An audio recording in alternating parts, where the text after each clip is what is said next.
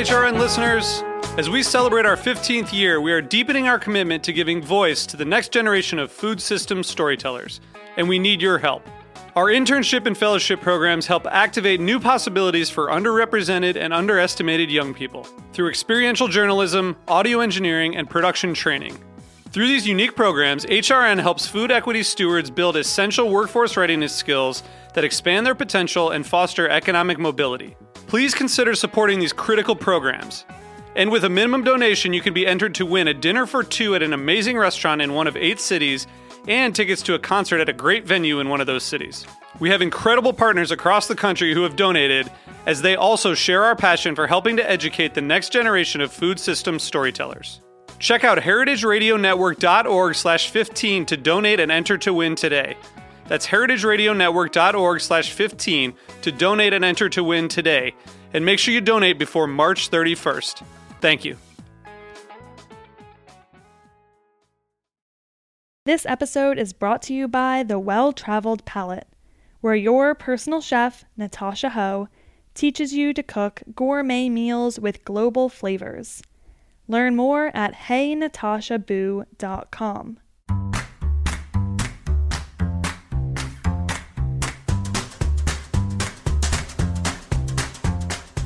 I'm Allison Kane, and welcome to In the Sauce, a podcast about building consumer brands from the ground up. I love doing this show because I get to interview everyone from production gurus to marketing and social media mavens, anyone who can guide me on this crazy journey. This is the story of building Haven's Kitchen sauces, but it's also the story of every growing brand because we're all in the sauce. Today, I'm speaking with Megan Bent, founder and managing partner at Harbinger Ventures, an investment firm specializing in early-stage consumer brands that are led by exceptional female founders or mixed-gender founding teams. Harbinger is unique in that it incentivizes collaboration among its portfolio companies by giving each entrepreneur an equity stake in the portfolio. Megan has spent the past decade working to identify and grow companies, serving as a lead director, problem solver, operator, strategic thinker, and confidant to emerging entrepreneurs. Welcome, Megan. Thank you for having me. I'm so happy you're here. I vividly remember exactly where I was standing when we had our first call. I was very nervous, and I think it was like in the first 10 seconds, you were like, I just want you to know your company is like too early for us, and I think it sounds amazing, and I'm here to help you, but you're going to have to go through a lot of calls like this, and I don't want to take up your time if you find this stressful. And it was like I took this big, deep sigh and like breath of relief, and then we had an incredible conversation for like the next half an hour or 40 minutes, and I'll never forget it. So, 2 or 3 years later, I don't even know what it is. I'm thrilled you're here. So, yay. Well, thanks so much for having me. And I'm looking forward to sort of talking about exactly that type of dynamic that exists between investors and entrepreneurs, because I don't think it has to be like that. Yes. And that is exactly why I wanted you to come on.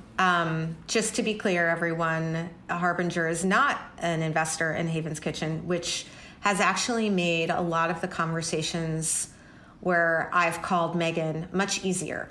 And I don't know if it's, a weird thing, but, I think you particularly know how to have a conversation with a founder that doesn't feel like that weird power dynamic, which we will talk to. But I also just feel in general like it's been really nice to have someone kind of with no real skin in the game just give me real good advice, 3 or 4 times along the journey. So I guess I'm lucky. I'm happy to hear that. Everyone needs a phone a friend. Yeah, exactly. You should just call it Phone a Friend Ventures. So tell me a little bit more about the history of Harbinger. I know you've been investing for a long time. I want to hear your sort of love story with investing and your thoughts and how Harbinger came to be. Yeah, so Harbinger is very much a love story with the industry and with the world of entrepreneurs. So, Harbinger specifically is an early stage growth equity fund that's focused on consumer products that are growing and scaling businesses that can really reinvent their categories. But the idea goes much deeper than that in terms of how we partner with brands, why we partner with brands, and how we really want to grow those companies. And it was informed by my prior 10 years at a family office where I had no business being an investor. I had no experience investing, and an entrepreneur, as only entrepreneurs can do, said, move from London to Boulder and come build my investment strategy for me. And, we spent the next 10 years trying to do just that. And, what I developed was a deep, deep reverence for founders, a real understanding of sort of how they see the world differently, how they think, and where that magic is most functionally directed. Right. And where the blind spots are, a really unique operating perspective on how businesses are actually run, not only sort of the business of investing, but the business of business building. Right. And sort of across those two things, where were the huge gaps and opportunities for better alignment, better innovation between investment firms and founders. And so Harbinger launched in 2016 as an experiment at the time to understand if there were little tweaks and big tweaks we could make as an investment firm to, improve outcomes and be a better partner. Why do I love investing? To me, it's about problem solving. Like every business is a puzzle. And I had a mentor tell me early on that there's no company that has the strategy the day it launches, and probably not even 5 years in.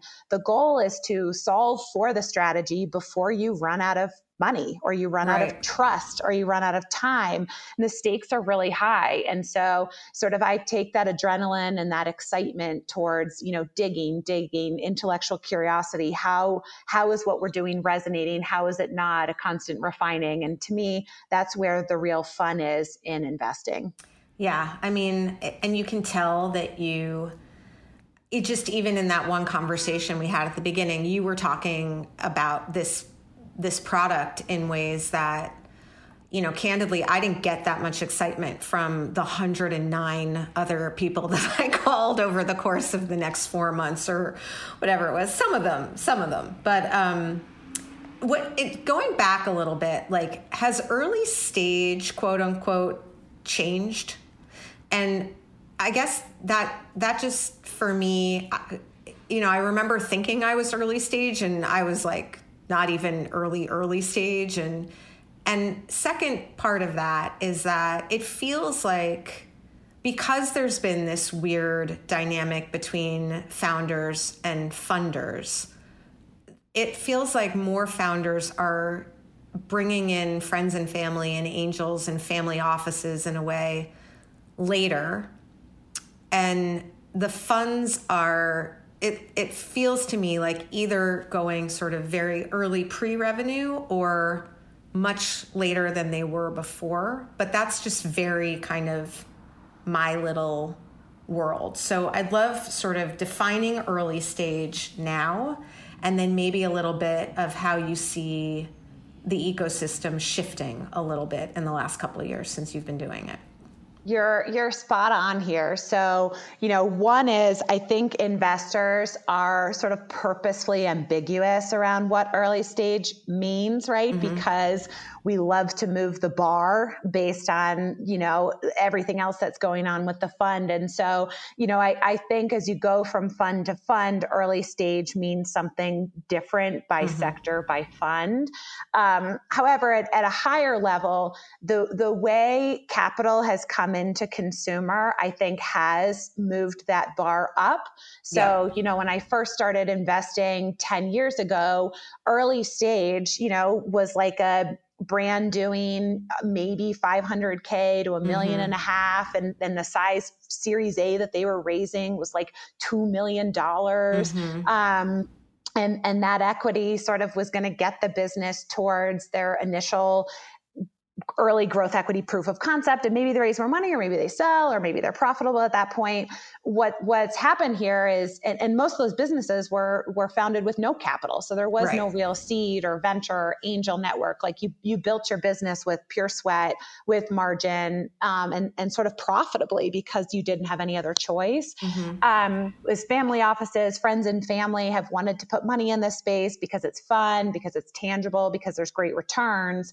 It's sort of pushed the bar up. So early stage looks more like, post series seed, pre-growth equity, which could be anywhere from $3 million up to $20 million, right? Or even higher in terms of revenue profile. And early stage series A rounds where we play could be 3 million to 10 million in size.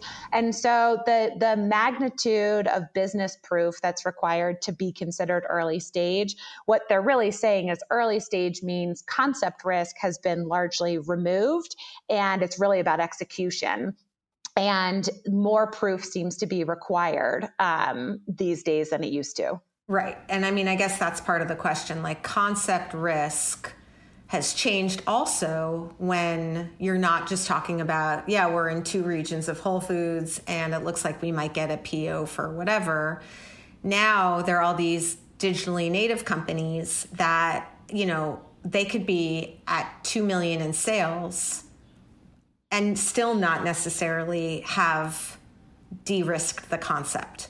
I mean, if they're spending a lot on ads, or they're, they still might not know entirely who they are yet. And that's, do you know what I mean? A little bit? Yeah. It's funny you say that, because I actually, as I was jotting down some thoughts or notes, I actually put sort of like farmers market is to early, direct to consumer, where it's just broader reach, right? Like anybody can sort of put up a Shopify site and start selling product the way you used to be able to go to your farmer's market. And just because consumers love you on a Saturday and you're, selling 3,000 bonbons every weekend doesn't mean you have sort of national fit or real scalable proof of concept.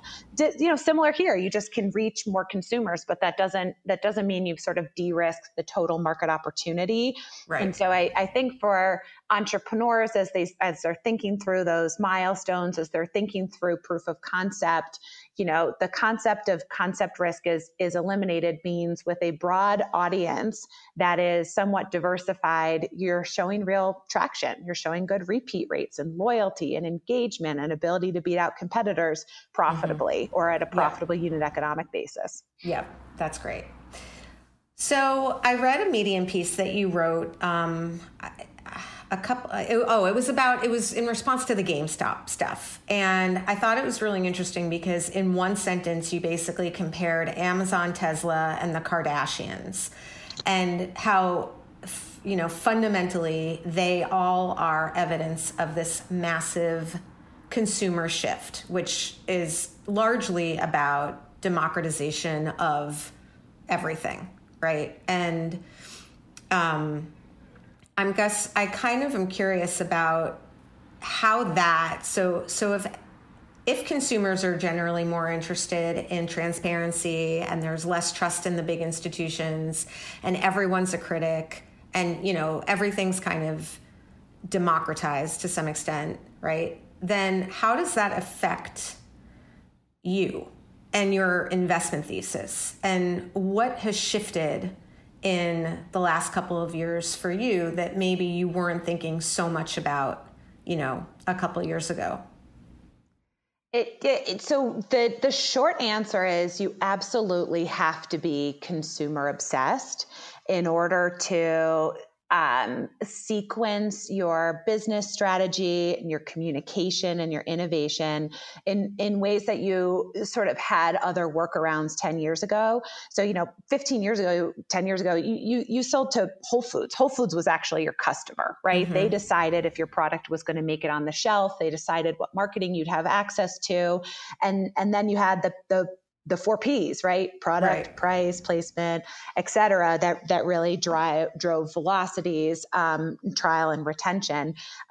Today, you don't have to go through that curated environment. You can, and in some products that is the right way to go. Right.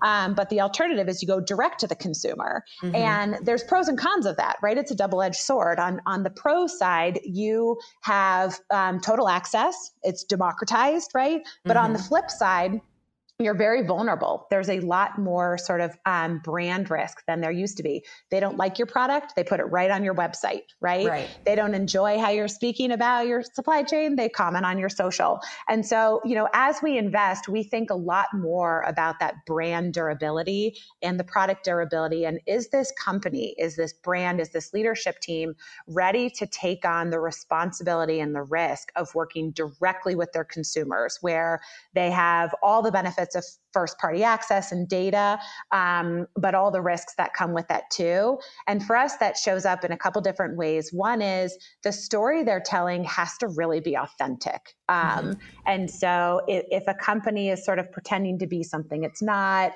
if the product quality doesn't stand up to what they're promising, if they're more expensive than the value they're delivering, it's not going to be a fit for us on the investment side, because the consumer is going to call them on that right away. Can I ask you a question and interrupt you on this for 1 second? So I had John Foraker on a couple of weeks ago, and anyone who really has like chops in this industry talks about needing to know your why, needing to know your who, what really, what is that story? How is it authentic? And I have yet to meet a founder who doesn't believe their own story.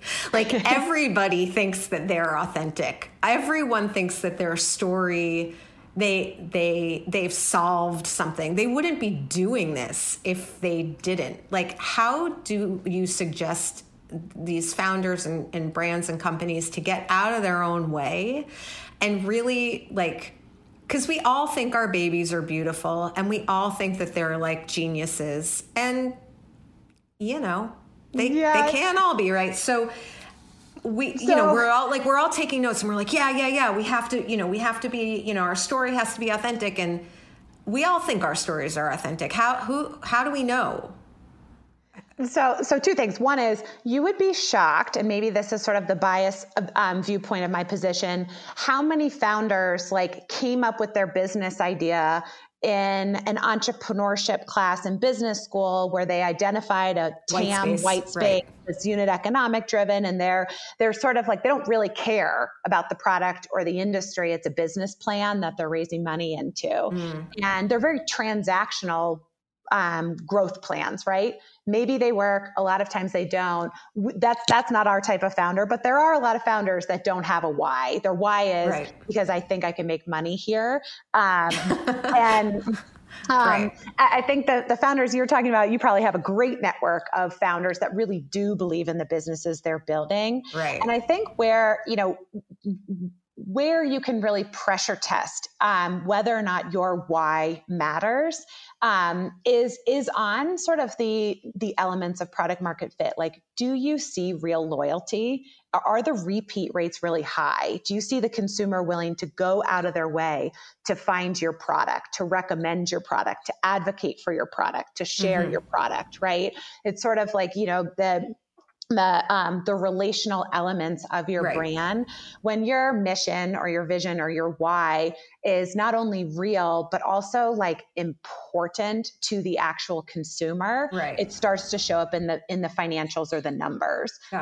You see real traction. So I think where founders make a mistake on this a lot is they do have a why, and their why is really important and it's real. It's just a very small why. And so at the end of the day, it's not the right fit for, raising capital or growth equity and taking on that kind of dilution and that sort of ownership pressure, because it's a more regional opportunity, right? Or it's a smaller consumer audience. Right. That makes sense. Okay. Sorry to interrupt you. Okay. No problem. One, your story has to be authentic. Story has to be authentic. I think the second is we think a lot about and we look a lot about, where does that authentic perspective create a disproportionate share of voice? Because you're a small brand, you don't have a ton of leverage. To your point, anybody can pop up a Shopify site. It's once you get on a Target shelf, there's lots of different brands. So where are you going to be able to stand out? And as we go through each of our portfolios, we could point to different examples, right? Sometimes it is the mission-driven leadership. It's the partnerships with Save the Children. Sometimes it's on, our wine brand, for example, has a really unique content strategy where organically they own these micro corners of the search world so that they own things like do tannins give you headaches? And those are really important conversations that they now own.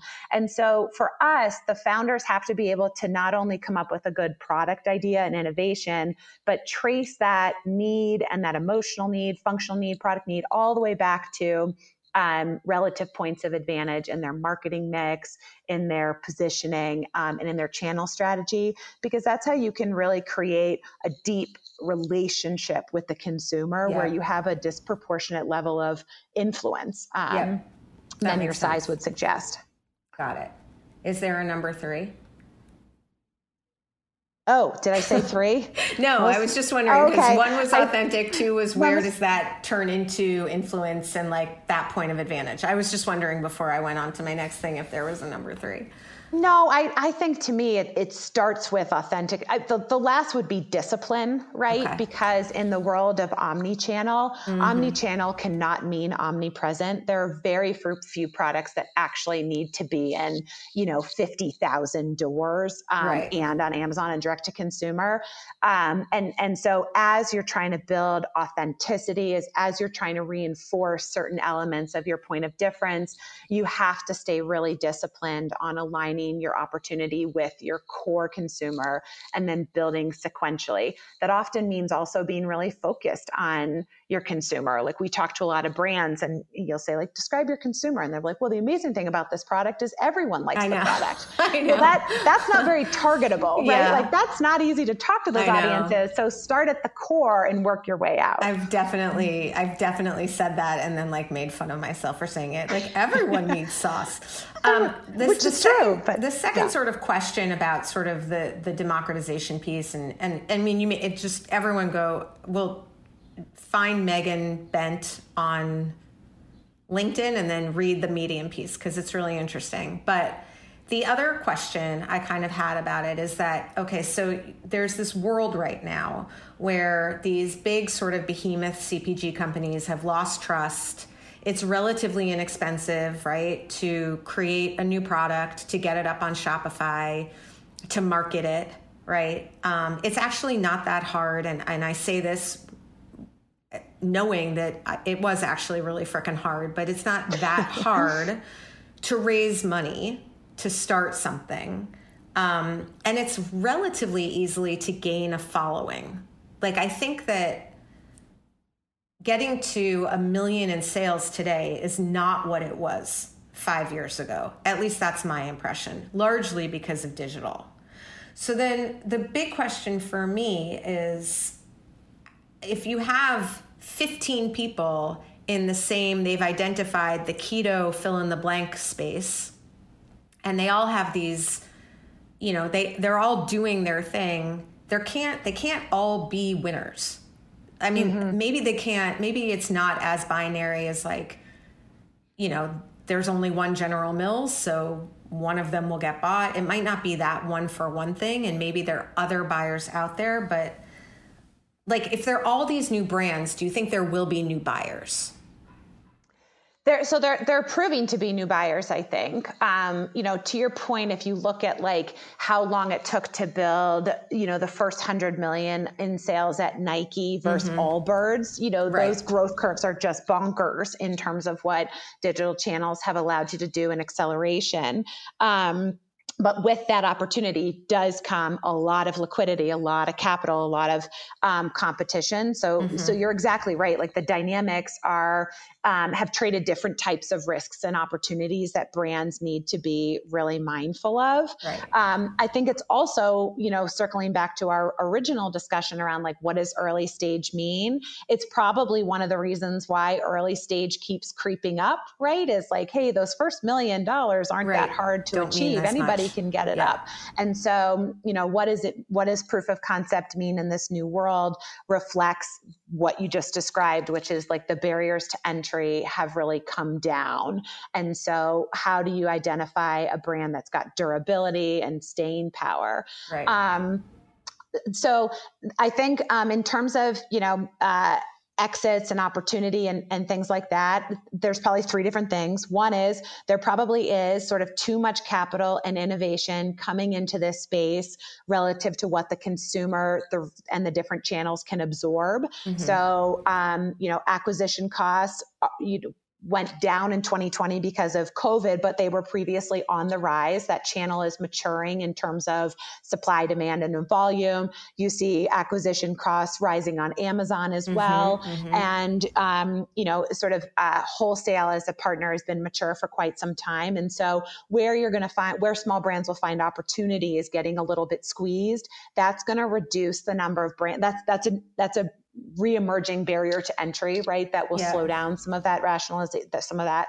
I think the second is, you see some private equity players playing around with this, but whether or not there's this concept of the next generation doesn't need sort of household name legacy brands. They actually just like a lot of choice. And so is there an argument for like a roll up of smaller companies that are more specialized, speak to more acute need states or concerns, and where the scale is held at like the portfolio level, right? Instead of the brand level. Right. I think that's one opportunity that you're seeing. And so sorry, just so I can understand in financial speak. So that would basically, do you mean like a KKR buying a bunch of brands, keeping them relatively small and not ever needing to sell them to Unilever or Kraft, just keeping or they sell them as a broader portfolio. I see. Okay. Got it. And so your scale happens differently, right? Because it sort of is in line with the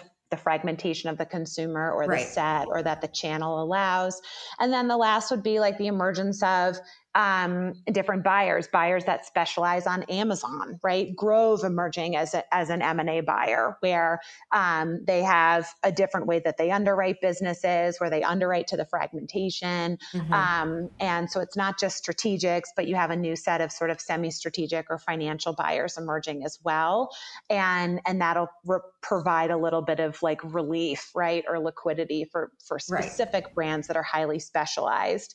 And so sort of like the way that I'd summarize is within the world of specialization, if you are able to get a business up and going to, couple million in sales and you're profitable and you have good dominance in a tiny corner of the universe, but no ability to scale, you probably have an alternative world of buyers that could cooperate with you or fund you because specialization is something interesting. I think it's harder and harder to build real transformational scale businesses because the competition is so enormous halfway through that life cycle. Yep. Okay. Awesome place to take a break. We'll be right back. This episode is brought to you by The Well-Traveled Palate, where your personal chef, Natasha Ho, teaches you to cook gourmet meals with global flavors. Bring more variety, ease, and fun to your meals by boosting your confidence in the kitchen. Ready to get cooking? Text the word flavor to 66866 to set up your complimentary first session. Sharpen your skills and bring new life to every meal by texting flavor to 66866 to set up your complimentary first session with Natasha Ho of The Well-Traveled Palate. I'm back with Megan Bent from Harbinger Ventures. So you briefly mentioned that, Instagram and Facebook ads, the cost of acquiring new consumers online went down during COVID. It seems to me to be creeping back up, and that seems to be an upward trajectory. Other thoughts on COVID? Like if you had to write an essay on how COVID has affected your industry, what would your 3 body paragraphs be? Wow. I mean, getting it down to 3 is like a real ask. 5 is fine too. Yeah, I could go on and on. Number though. I'd like an odd first number. of all, like what a year, right? Yeah. It's just pretty wild. So, it sort of, if I think through like the sequence of events, right, and how they've influenced businesses and the sector, I think, one is businesses that really responded, right, tightening their business model, de-risking, I think have found long-term benefit. They're like, oh, wow, I can actually operate the business with This a way. leaner organization and less trade spend. And they found permanent cost savings. So it's something, nothing like a crisis, right, to give you the permission to make some transformative business decisions. Yep. And for many businesses, like that actually will have a long-term benefit on their operating model.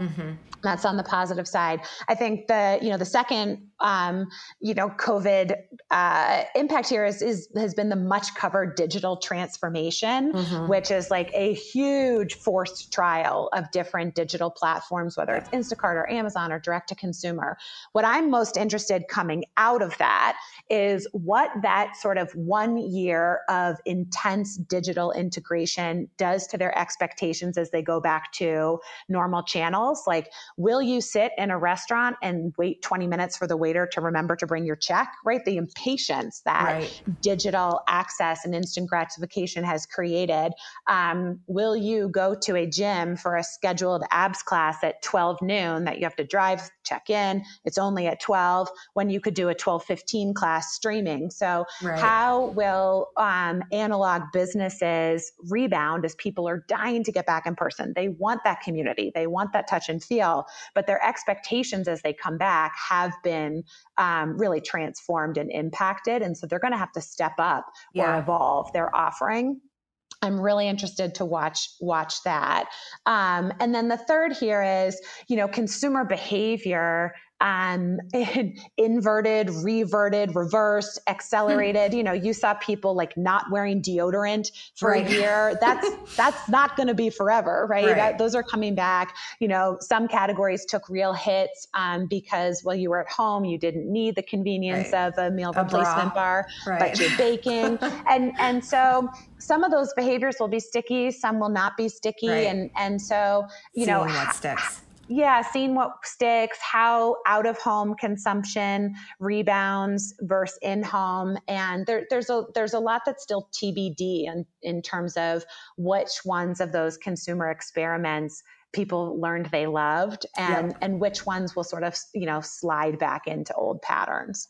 Yeah, I mean, in both directions, right? Like I remember I had Dan Frommer on at the end of last year, and he was talking about this massive consumer study that they did. And it was like 20% of the consumers in like the 3,500 person poll said that not only did they buy directly from brands, but they preferred to buy directly from brands, even though it wasn't as, convenient as getting everything in one basket. They felt this like solidarity with the brand, right? And I'm just wondering at what point that kind of, I understand, I'm very, anyone who knows me or listens to this knows that I will put all of my eggs in Instacart's basket pretty strongly over like demos and stuff like that. And if, from a marketing perspective, but I'm still not quite sure people want to get 9 different packages from 9 different companies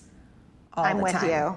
I'm with you. Yeah. I think, during COVID, while you had, less to do, right? The excitement of receiving a box and discovering a new company online and managing, different checkouts, dopamine hit. It's like impulse shopping, right? It was a social behavior. I think cart consolidation is going to be pretty material. So that in food and in beverage, where we've seen a step change in percent of sales coming from online or digital, I think that will stay at a significantly higher level than before, but I'm guessing you'll see it consolidate into click and pick up, into Instacart, at home delivery, or into Amazon, because convenience will be considerate of not only does it arrive at my door, but how many boxes do I have to break down? Right. The other COVID phenomenon that will be really interesting to watch is, some of these large CPG companies that had really extraordinary performance in 2020, first ever growth years, because consumers sort of flocked back to some staples, maybe because they wanted or needed them. They were well timed, but also because of just like availability. Large CPG did a nice job with their supply chain, keeping shelves stocked. In exchange for that, while they focused on operations, they shelved innovation, and retailers shelved innovation. And so as we come back into this new normal, you have strategics and retailers that are looking at very difficult year over year comps. Like, oh my gosh, how am I going to put up those kind of numbers? Their prices? Like, they may raise their papers, or they may start buying young brands again and trying to get back out ahead of some of these, growth opportunities, because they delayed innovation, and so they use M&A as an alternative. And so I'd expect some of the bumps that young companies may have felt over the last year, where retailers push back their resets, or they sort of felt like they couldn't get heard. We may see some softening as retailers and even category captains, strategics think, I got to get my category sort of back in growth mode. That would be nice. That's the optimistic version. Yeah, no, I get it, and I feel for our buyers at all of our different, wholesale partners, and I just, to the extent that this system was quote unquote disrupted, because of the clunkiness and the challenges and the different players, and your distributor never getting back to you, and the buyer not even opening your email, and I get why it was disrupted. I'm in a position where we have a fresh product that needs to be in grocery stores, and that's the channel that we've chosen as our primary, channel. And I think it's working. But I get it. It's really frustrating. It'd be great to, and I think I'm going to vent for 1 second, and this is a little off topic, but I think part of the frustration for brands is that you have the stores themselves coming out with these these are our initiatives, and these are the things that we think are going to be huge trends, and this is our strategy from an inclusive and a diversity perspective. And then you have the merchandisers who don't seem to have gotten the memo, or have gotten a different memo that, while those might be the objective strategies of the company, their objective still is, cents on the dollar, and maximize that space, which a lot of innovative products just aren't going to do early on, That's sort of like short-term versus long-term thinking, right? Yeah. And, I think some of the better run grocers that are better positioned to compete with, Costco or Amazon long-term, I'm thinking Walmart and Target have done okay in the last couple of years, have been better positioned to take some risk because their shareholders allow them to. I think the retailers that are losing market share, who are sort of technologically behind in terms of some of these advantage, where they turn is profit, which creates this sort of downward spiral. They lose access to the brands that really drive traffic and discovery, and margin becomes their priority. And so I think some of what we're watching for is, how do you partner with the retailers that actually are positioned to be good partners, because otherwise they just can't be trusted. Well, that's one of the things that in one of my calls to you, you were talking about creating your selling parameters and making sure that you almost have your boundaries as a small brand of why you want to work with certain retailers. Just because they want you doesn't necessarily mean that you want them or that you can afford them. And how many SKUs do you want on the shelf, and how often do you want to promote, and having your own sort of, we don't think that we have any, it's kind of hard for us to set the rules a little bit around stuff. And I think one of the things you told me early on was like, just create this sort of like little guide for yourself, so that every time an opportunity comes up, even though it's exciting, you can kind of weigh it against those selling parameters and make sure that it actually fits into your strategy, and you don't get kind of swept away by, the excitement of someone calling. Which leads me to sort of the next piece of this, because I feel like on another one of our calls, I feel like we've had quite a few calls. You were talking, I don't know that you used the word training. I don't remember exactly how you talked about it, but I remember that you were in some sort of a workshop with someone that was new on your team. And it was sort of relating to how to engage with founders. And I know it's not like we're these like weird little sort of precious things that need to be handled with kid gloves, because I also don't like that trope, like that all founders are egomaniacal and we need to be spoken to in a particular tone of voice. But I do feel like this is what you are really, really good at. And it seems like you also foster that among your team. And I'm just kind of wondering, did I imagine that, or is that a real thing? No, it's a real thing, and it's something I'm really passionate about. And we work hard at this, and I'm sure we have more to learn and ways to go. The way that I think about it is sort of in two buckets. One is EQ goes a long way and is a really undervalued tool in this industry. Sort of taking the time to be really transparent, not only in terms of this is what I'm going to do, the transactional elements of the discussion, but the relational ones. Here is why this is important. Like, I'm not going to invest in this. These are my priorities, right? Like, here's why this is a challenge to me. I have found that to go a really long way, because it takes me to my second point, which is there are these like gaps in understanding of, each other's business model. Mm-hmm. So entrepreneurs aren't in the business of raising funds, investing funds, and don't necessarily like need to know that business, except where it creates misalignment with their own business. Mm-hmm. And so, where you can end up in sort of like a miscommunication, right? Mm-hmm. Or a misunderstanding is when you're basically speaking different dialects during a negotiation. And so I think in our world, we actually, when we're talking through a term sheet negotiation, or how we want to go back to founders with feedback on the last quarter's performance, we actually sort of like take the time to take our investment points and translate them into operator speak. So we have at our firm one investment partner, that's me, and two operating partners. And those two operating partners are seasoned executives. They've sat in the seat. They've been, they've been in a position of having disappointed investors, or getting tough board feedback, or having to, make team change outs. It walked in their shoes.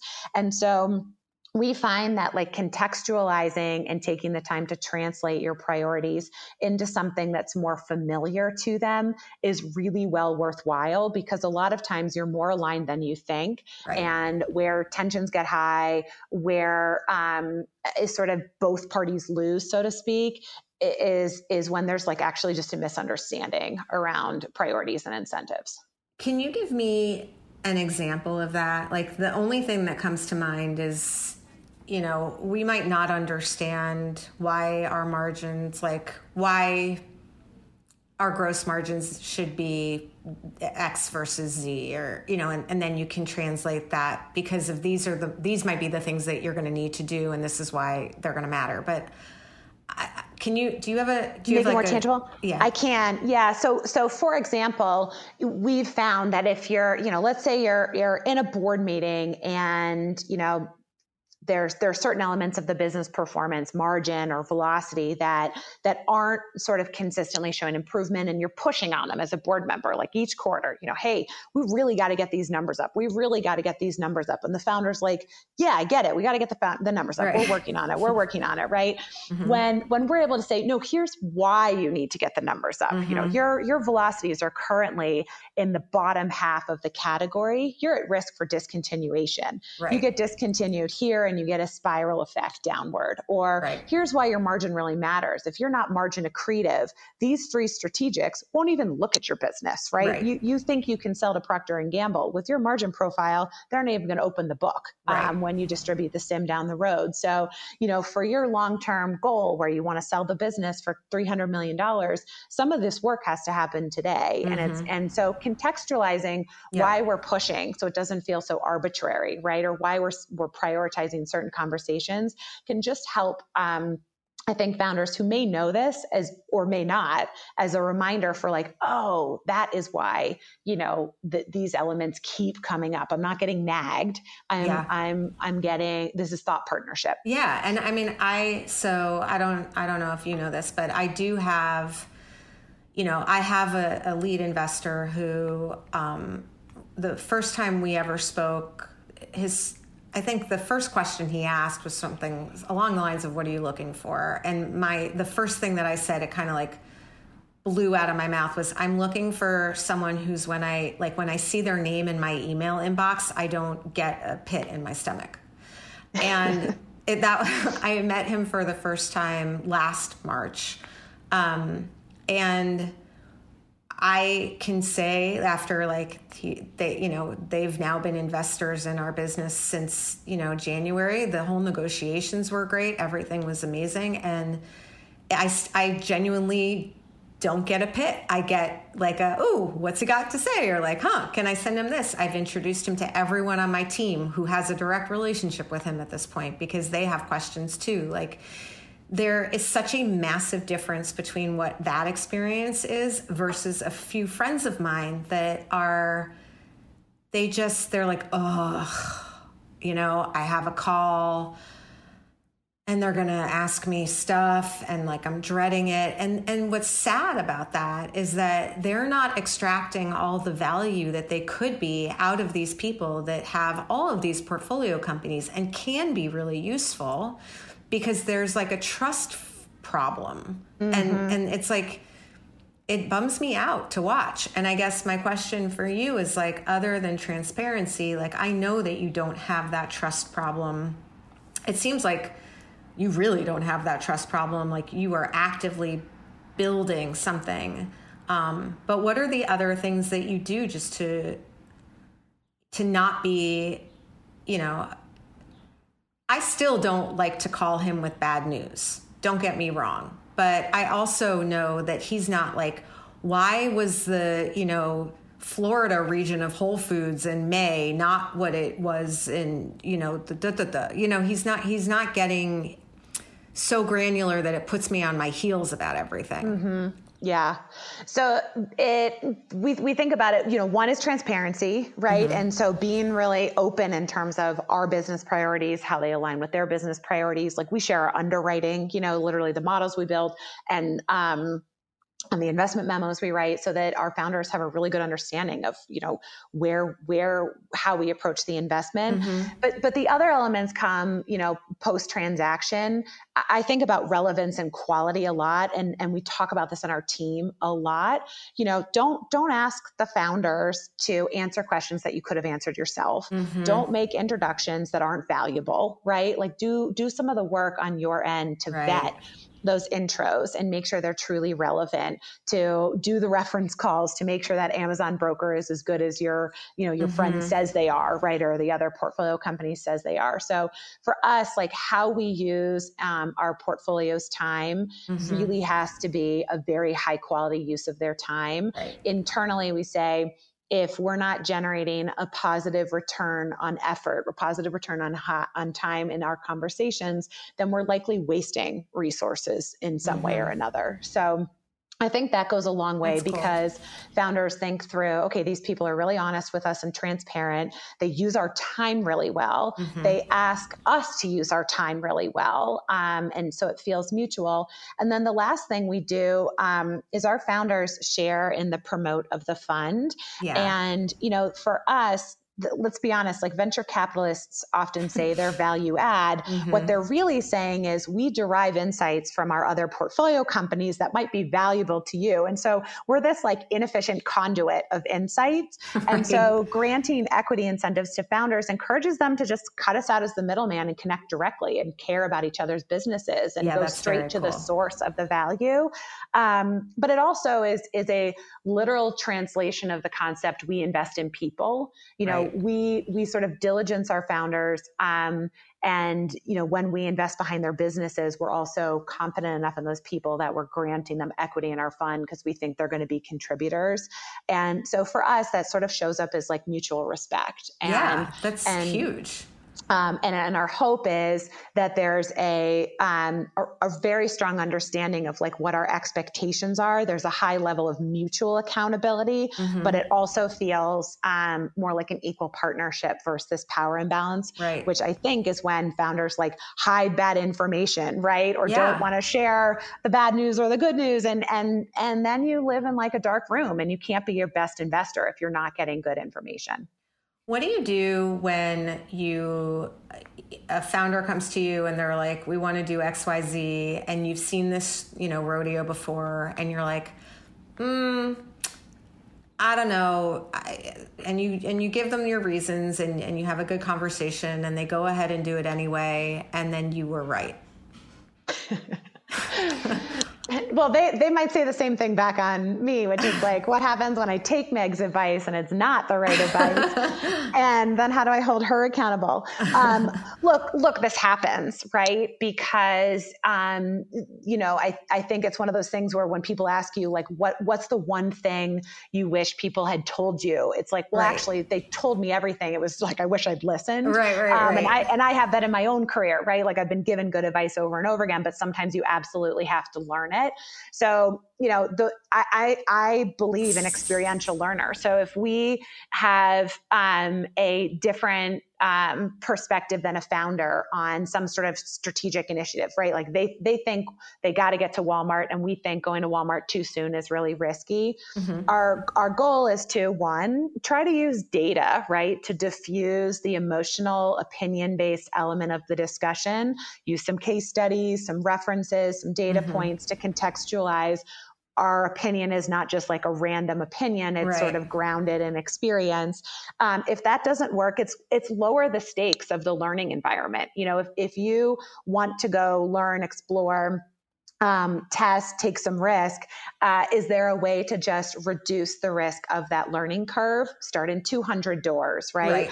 Launch an influencer campaign with 20 grand instead of 200 grand. Mm-hmm. And so, giving founders the permission, right, to take risks they feel really strongly in is part of our business model. Because look, if we were always right, we'd be building businesses and owning 100% of them, but we're not that smart. The genius comes from the founders. The innovation comes from the founders. And so if one of our executives feels really strongly, we want to give them the room to play. Our goal is to like take some of the risk out of it so that if we were right and they were wrong, the loss on that learning cycle is actually like affordable, quote unquote, in the business model. And speaking of that, are there sort of consistent mistakes, and in italics mistakes, right, that you see over and over again with, whether it's your portfolio companies or just other brands that you follow that, like you're like, there's another one doing that thing again. Like, are there consistent things like that you see over and over again? The number one is complexity. The entrepreneurial spirit is one of optimism, and usually entrepreneurs have this sort of like endless capacity, endless work ethic. And so, they'll say, well, it's just not that much work to go do X, Y, or Z, or, I'm just going to try it out. Right. In terms of another channel or another marketing strategy or another product line. Right. Or the complexity comes because the existing products aren't showing enough traction. And so you start chasing, categories that have velocities, or LTV chasing, right? Your AOV online is $30, but your economics don't really work out because your CAC is $30. So you're trying to figure out, like, how do I get the consumer to spend $60 with me instead of focusing on the fundamentals? Right. And over again, we have seen when the founder actually goes through the exercise to say, I'm going to start eliminating things instead of adding things, you get this strengthening of business model. Velocities improve. And all of our businesses have been through this, where, you sort of go back to the core. You take all your innovation, you sort of put it to the side, and you say, let's just focus on our core. Margins improve, velocities improve. And then all of a sudden you have permission again to innovate. Retailers like you again. So there's sort of like long-term benefits to that focus. Yeah. So for us, complexity early on is usually a sign of either an operating bias that's like not going to work that well with us, poor product market fit, or sort of just like an unwillingness, right, to do the boring work of commercializing a product. Yeah, because you want there's to just a keep preference making to sexy stuff. Yep, exactly. Yeah, I mean, I fight that all the time, and especially with a fresh sauce, and I think we feel this pressure to innovate. And everyone's like, "What's the next flavor?" And I'm like, there's not going to be a new flavor every year forever. And we're just going to keep adding on. Like, that's not going to work. We will obviously keep innovating, but even, shelf space, like, I think the most fresh SKUs we'll be able to have, and I think it's optimistic, is 8, and we're at 6 now, I think. There's someone's got to go, right? You're sort of continuing to like SKU rationalize. Also, if you look at your innovation spend, are you spending enough on continuing to improve your existing product and the experience of that product? Our wine brand, for example, has spent, as much time developing the next wine varietal as improving their packaging. So it's more and more streamlined and easier to unbox and position on the shelf. And what drives more value for the consumer? Choice or, experience and efficiency. And if you were to do sort of the work, you'd probably find it's maybe some of the boring stuff that actually drive the greatest loyalty long term. So then the flip to the question of the things that you see most often that are mistakes in italics, would the flip to that be that the founders that you kind of admire the most, or that you feel are doing sort of like the best job, for lack of a better way to phrase it, are the ones that are maybe, more disciplined in their approach, both from like product and channel, and just like keeping it kind of, I think there's straight. Yeah. If complexity is the thing we fear the most, some version of, focus, right? I don't even want to say simplicity, because some of our businesses are actually complicated, but it's, a very acute understanding of what's most important and being able to align your time and your resources with that. So in the consumer product space, like, product quality, right? Taste, if you're in food or beverage, or, efficacy, or that whole, experience is so critical. And so our best founders are obsessed with their product, and the experience the consumer has in opening that product, using that product. I remember talking to Raquel early on at Fourth and Hard, and the size of the jar opening was such that the consumer doesn't get her hand all greasy when she scoops out the bottom, like really thinking through all of those details. Sorry, it was ghee, like scooping out butter and making sure it's not messy. And so, from our perspective, the founders that really continue to obsess about their product tend to put out products that are the most differentiated and that sell themselves because they taste so great, right? They feel like such good value to the consumer on a relative basis. And those are really efficient businesses when you don't have to subsidize sort of trial and points of friction. Right. Amazing. Okay, is there anything that now that you have the mic, you would like to tell all of the founders and people who are working on brands and people who are thinking about quitting their job and starting something? Is there something that you'd like to tell all of us? It is such a fun industry, like building something with your own hands that comes from a place of passion is an incredible experience. And so if you have an idea and it's been sort of in the back of your brain for a long time, go do it, because you can do it, right? You can get a Shopify site and a co-working space and a co-man and get that idea up into the world and get the responses from the consumers, and be ready to listen, right? Sort of go in with an open mind around, is this idea something that really has mainstream appeal? The flip of that is, as you're doing it, like hack that MVP the way they do in technology, as little money as possible to get the idea into the world, and then a real intellectual honesty around whether or not it looks like it's going to good plan. Because raising capital is absolutely the worst if it's not the right time, it's not the right product, it's not quite the right strategy, or it's not the right people. And so, sweat equity is hard, but it's the right way to go, because you solve a lot of those problems before you bring on new problems, which is your investment partners, right, that have different requirements. Yeah, and I know, because I talk to so many founders. The way that the media portrays entrepreneurship is like, I don't know, these two guys in one day, and then the next day they sold to Unilever, and it was just amazing, and those two guys, that is not the story, right? But I think that people assume that, they need more than they need to get a product off the ground, or they need it to grow faster than it normally kind of organically will. And that's when they start to chase things like, maybe we need to do a new thing, and maybe we need to pay more for this, and maybe we need, and I think so. It's hard. It's hard being, I no longer say slow and steady wins the race, because I actually don't believe that we are slow and steady, nor that actually wins the race right now. That said, it feels like there's just a misunderstanding of how amazing everything's supposed to be all the time. And it's not.